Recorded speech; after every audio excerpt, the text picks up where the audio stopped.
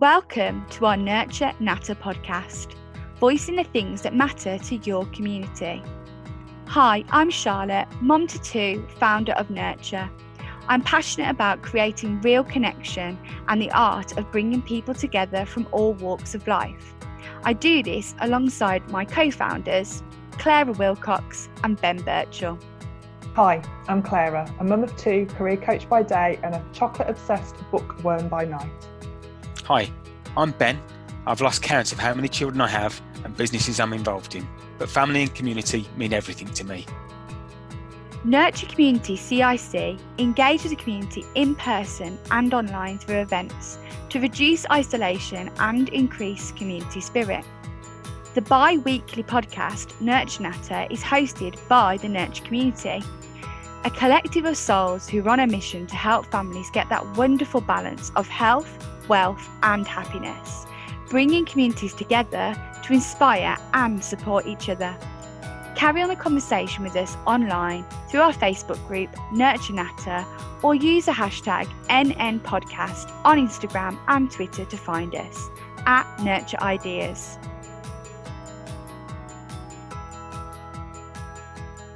Hi, I'm Ben Birchall, and health to me means eating well and having space to do physical exercise and clear my mind.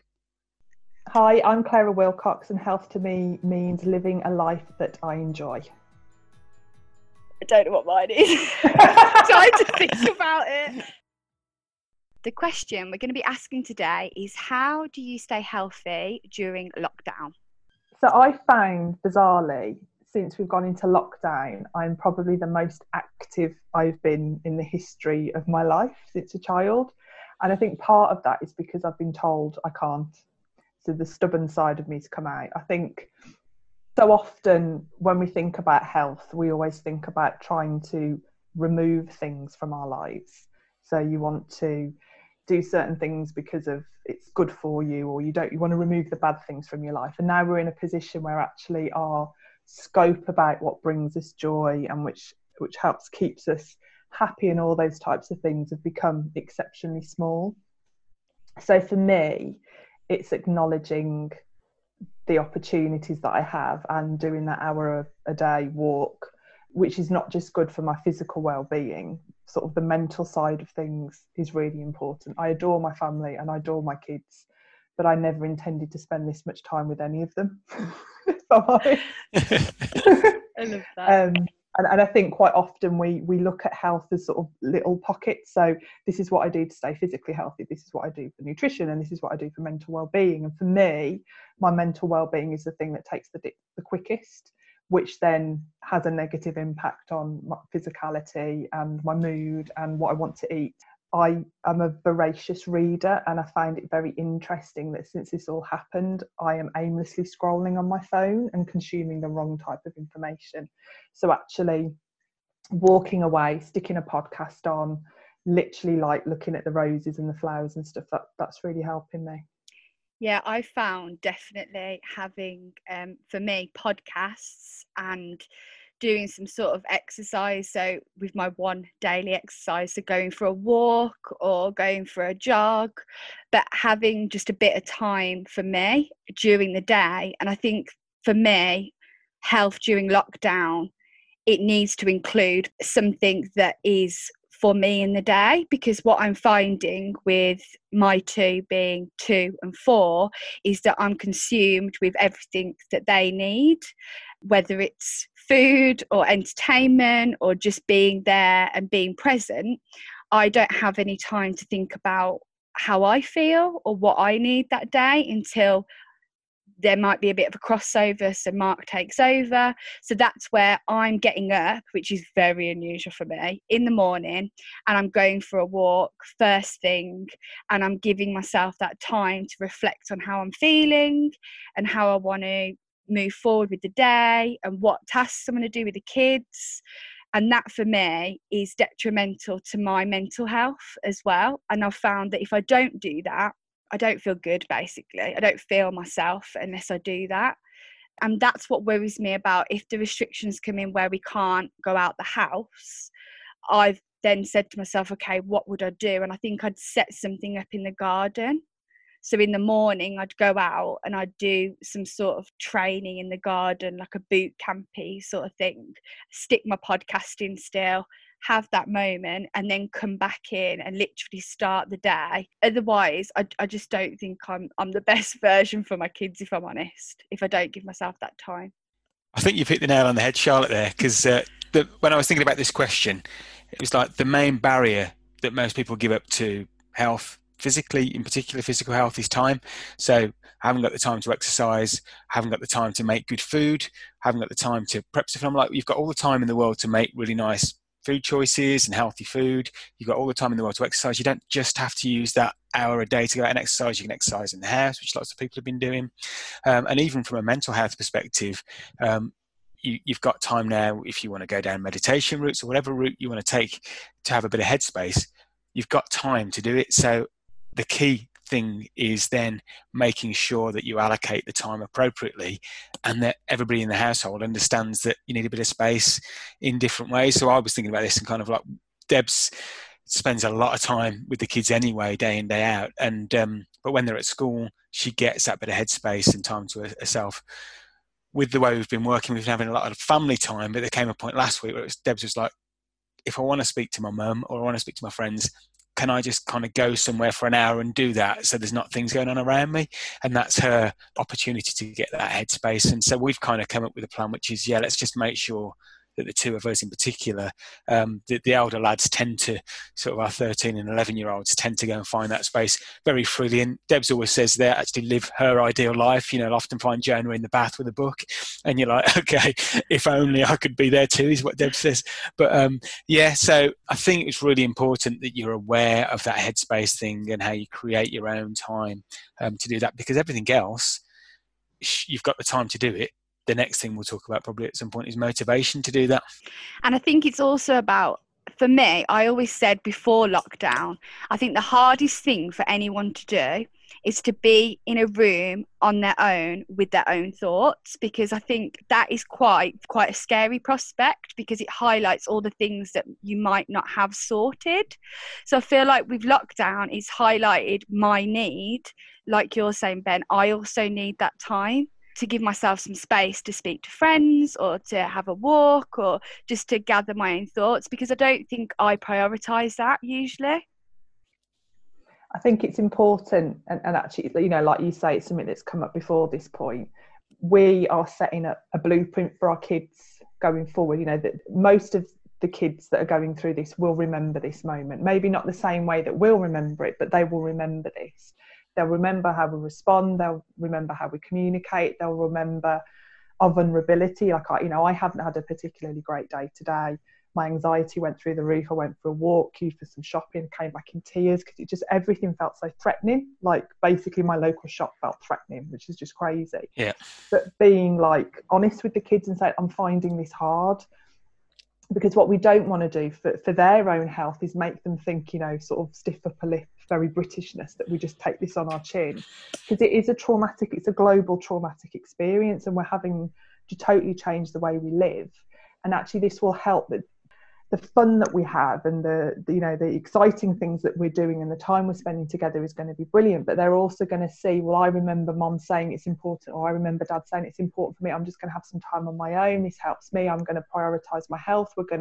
Yes, I know we could go up the road and, you know, on our sort of, you know, essential shopping and get some chocolate, but actually we need to try new things. So it's about role modeling as well, because what we don't want to happen is because we have the opportunities and the time to look after ourselves for self-preservation and health, and, you know, the fab things that come out of this, is to then return to whatever life looks like afterwards and let ourselves fall back into the habits of, well, it's not important for me to look after myself and everyone else is put before me. Because all that's going to happen is that's going to be a blueprint for the kids when they go older, that as soon as they become parents, they become martyrs.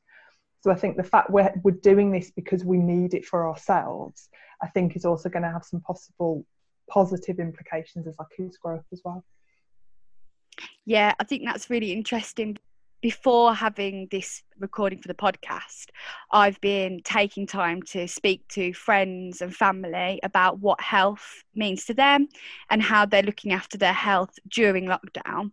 And I just spoke to a friend today actually, and she has been very open about the fact that she's been finding it difficult, like, you know, I have and a lot of other friends have.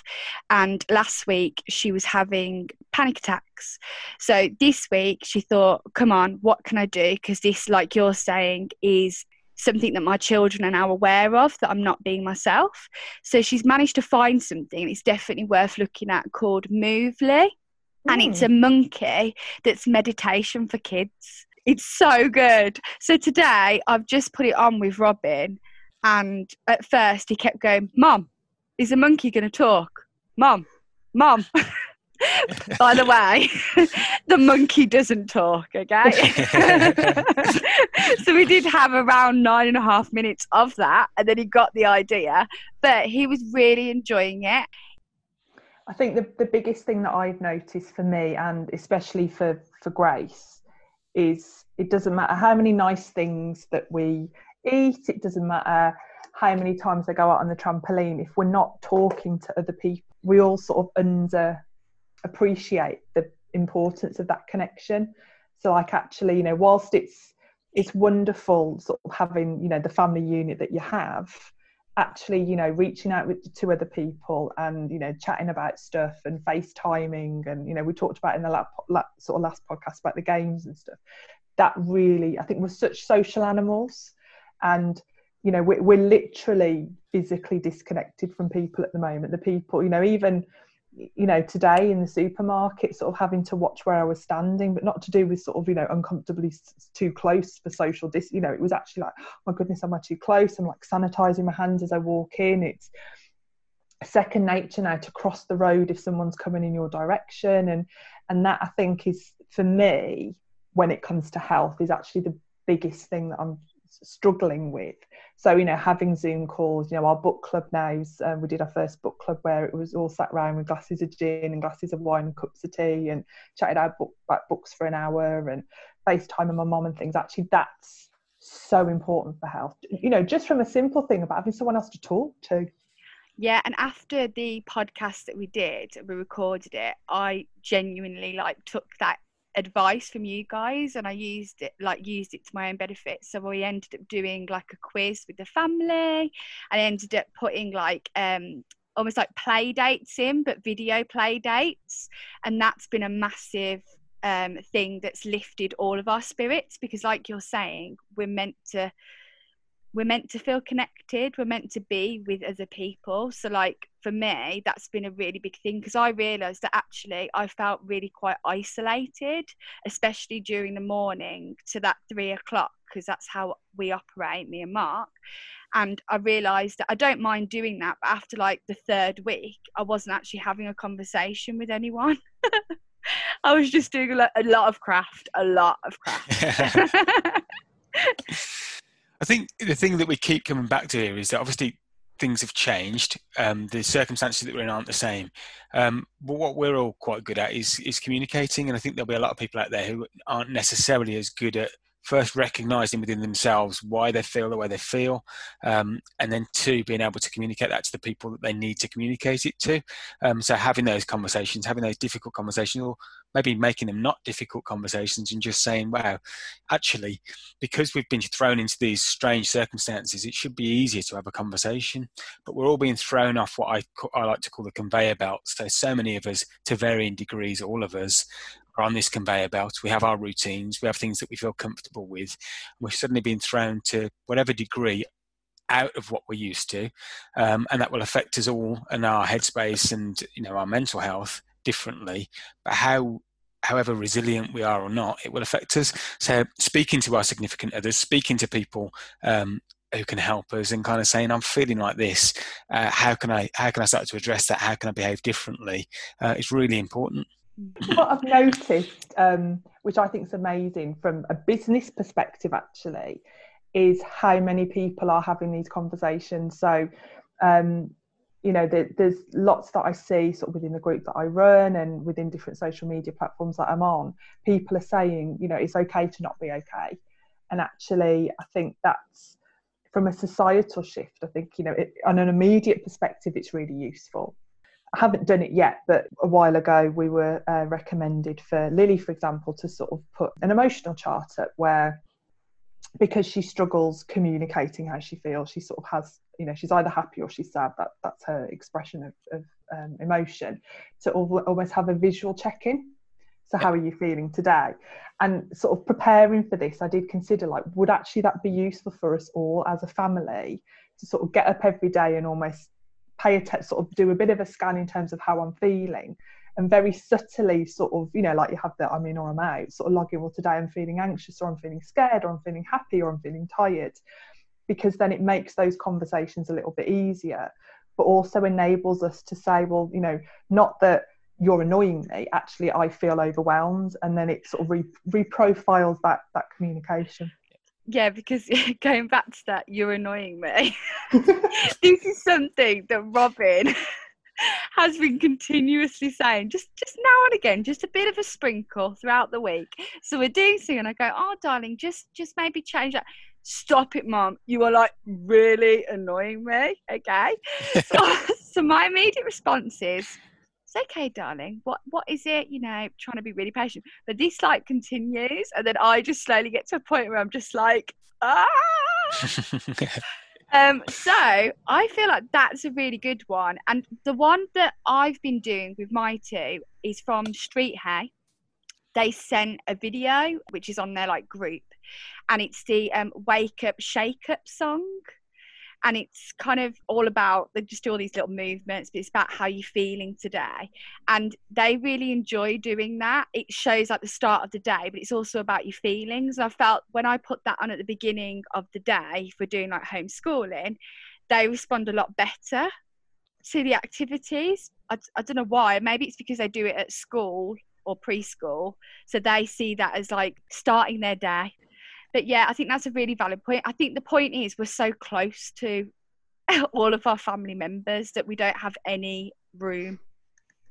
And that's the point, isn't it? How do you create space? How do you create headspace? And whether that's going out for your walk on your own, whether it's tucking yourself away and reading, or but all acknowledging that so-and-so's are having their own space at the moment, and that's not to be interrupted, and trying to manage, certainly as a family with kids around, that's a sort of, Debs and I are very clear, I'm off doing my work in my office, and I'll kind of say, oh, look, this morning's quite flexible, if people need things, come in, or I'm going on a call, or I need to get my head down. So we kind of have like a flexible, you can come in and chat to me, or it's heads down and don't disturb me. And likewise, it's like Debs is going to go and do her thing, and that's a closed door. Nobody's coming in because she's on the phone and she doesn't want to disturb him. One of the many podcasts I've started listening to is the wonderful Brené Brown. And if anyone knows me, they know I'm like a massive fangirl of hers. And one of the things she talked about was sort of doing a family check-in, and this whole idea that quite often, we feel like we all have to be 100%. But actually what you need as a family is to be at 100%. So understanding at what percentage we are at, and then what we need to do to rebalance that. So, if as a family you all feel like you're, 25% is your maximum in terms of pulling this 100% together. If somebody's over-egging that, they can sort of pull up the slack if somebody else is struggling, or likewise, but also understanding what that person needs. So they might need a good night's sleep, 10 minutes on their own, like you say, a phone call with someone else, a bit of fun. Actually, let's just, we spent a lot of time yesterday in the garden playing badminton, so much so that I've actually pulled a muscle in my neck, which also shows from a health perspective, I need to be doing more exercise. But actually, sometimes we need to park some of the serious stuff we need in life and just put it on one side and sort of to have a bit of a check out, really. Yeah, and I think part of that for me as well is that idea of escapism, as in like in your mind. So I've been listening to podcasts as well, but one of them I've been listening to is Lena Dunham, and it's the C Word, and it's all about women in history and how they might have been called crazy and why they did certain things. And I found that really interesting because it's like opened my mind to like all these different figureheads in history and all the things they've done. And it's just really nice because it's a conversation, this podcast, so you feel like you're in that conversation with them, because actually all this stuff that we're going through at the moment with lockdown is really heavy, and actually you can almost like analyze it so much that it becomes like impossible to like breathe. and you're having to actually remember that we are only human and we're having to carry on, and to do the best is to stay at home. So it's about finding how to make that work for you and your family. I couldn't agree more. And I think what's quite interesting is we've quite naturally, I think, talked about our headspace, the health of our mind, because we've kind of, as we mentioned earlier, we've been thrown into these circumstances that are challenging. And I think the first place you kind of go to is survival. And we've talked a lot about fighting fires. And I think what we now kind of into the second week of lockdown, and what I'm starting to see is people are kind of getting more settled. Not some people, I understand that some people won't be, but some people are getting more settled about what this is and getting into their new routines. The interesting thing for me then is, and you talked earlier about, well, the barriers to physical health are often time. The other thing I mentioned was motivation. So now I'm on the kind of the point of, okay, let's look forward at, if we're going to be locked down still, let's take this as an opportunity to improve my physical health, because I've got more time to cook, I've got more time to focus on that health. There were the extreme times when I thought, about, those like videos where you're in like you get these prisoners, they go into prison and they're like super fit when they come out. It's like, this is the opportunity, you're in lockdown, get your press ups in, get your squats in, get it done. But genuinely sort of taking the opportunity to say, well, how can I build into my routine now, my healthy eating and my exercise? And you guys know me, I like to set myself a challenge. So if I haven't set myself a challenge, I'm not kind of going to be motivated to get out and do that stuff. So I've already started that, got it in my head, what that challenge is when we come out of lockdown. Basically a lot of events that I would usually be involved in, organised events, are all being cancelled. So me and a group of friends have kind of said, we're going to set up our own event. The time and money that we would put into the events we'd usually go into, we're gonna put that money into creating a quality event. That means we've got support teams and things like that if we need them in place, and we're going to go and make an opportunity to do something that we wouldn't usually have been able to do. So that's the plan, that we're going to kind of exercise for that, and that will require healthy eating, losing weight, training. So that's the plan. That sounds amazing. And I think, like you, I like to set myself like something to like achieve. So the fact that so many things have been cancelled, I think on a lesser scale, even if it's just that you're saying, right, I'm going to make sure that I get out and do a walk each day, like you've been doing, Clara, like an hour a day, or I want to set so many miles within however many days, or whatever it might be. This is the point where you should use this, as you're saying, Ben, as an opportunity to put that into place, really, and do it. I do want to raise something there that's really important, that actually there's so much of that type of communication going round, and for some people they can't, I agree. And actually I found myself removing myself from a few groups that have popped up since the lockdown happened, because there is this pressure of, we've got this time, we've got this opportunity, let's do something. And actually for a lot of people, we're very lucky that our lockdown experience is what it is. There's some people that they're still on the front line, they're still doing, I mentioned, my husband's job's still 7 till 6. Yes, he's at home, but is expected to be business as usual, for that time. He's lost the commute, but pretty much the hours are still the same. And actually, I think what's interesting is this weird combination of, oh my God, this is such an amazing opportunity, let's make the most of it too. This is probably the closest of what it feels like to be in a war-like situation. And I remember, I've always had a bit of a fascination for the 1940s, and always wondered how people carried on with life when they'd go to dances, they'd go to school, and actually, touch wood, this will be the closest I will ever have to live through anything like that. But actually, we also have to allow ourselves to say, if all I do today is get up, go for a walk, feed my kids, sit and give them a cuddle and put them to bed, that's a good day. And I think it's there's a weird sort of oscillation between, this is such an amazing opportunity and I'm going to grab every moment of it, and then in the same person or the same day can also be like, I'm not quite sure how I'm going to get through the next few months. And I think it's also allowing ourselves and each other that flexibility, I suppose.